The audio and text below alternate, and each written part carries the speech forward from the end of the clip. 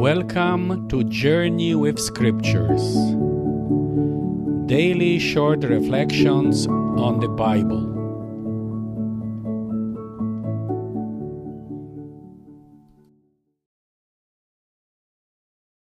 Gospel of Luke, chapter 13, 18 to 21. Thus Jesus asked, "What is the kingdom of God like? To what should I compare it? It is like a mustard seed that a man took and sowed in his garden.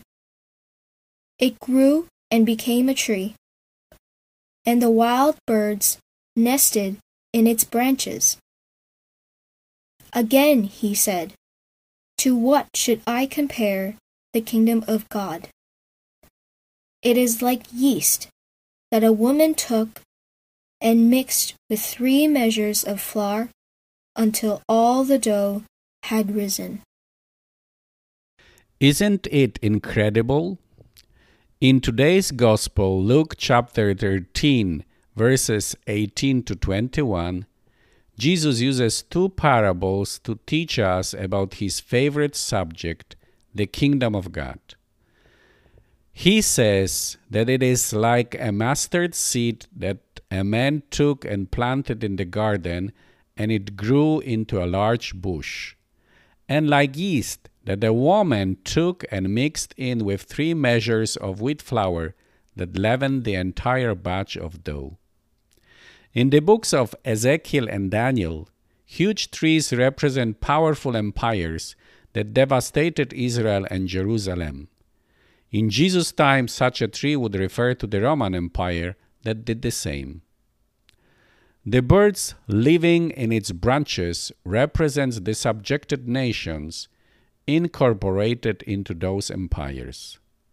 But then God utters his decree, and the towering trees were nowhere to be found, replaced by a small shoot that grew into a huge tree, and the birds of the sky nested in its branches. The message is clear. The reign of God will replace the mighty empires, and all nations and peoples will find shelter in it. But how will they be replaced? We already know that violence is not the way. So what is the way? The image of yeast hidden in 3 measures of flour that leavens everything gives us the answer. On the day of Pentecost, the fire of the Holy Spirit was placed inside the hearts of Christ's few disciples, and since then they turned the world upside down. The reign of God takes possession of individual hearts and transforms us from within, and in this way society gets transformed as well.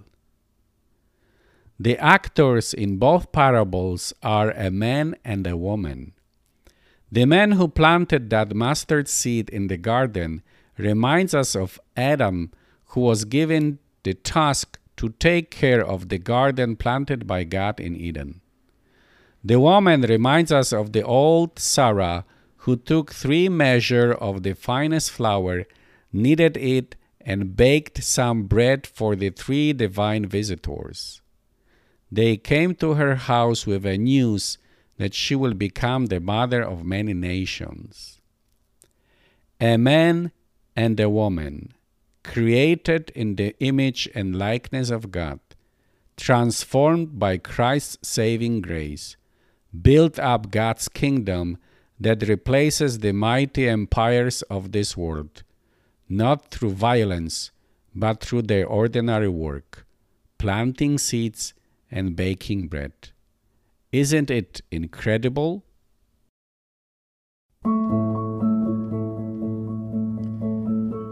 Until next time, may God bless you always.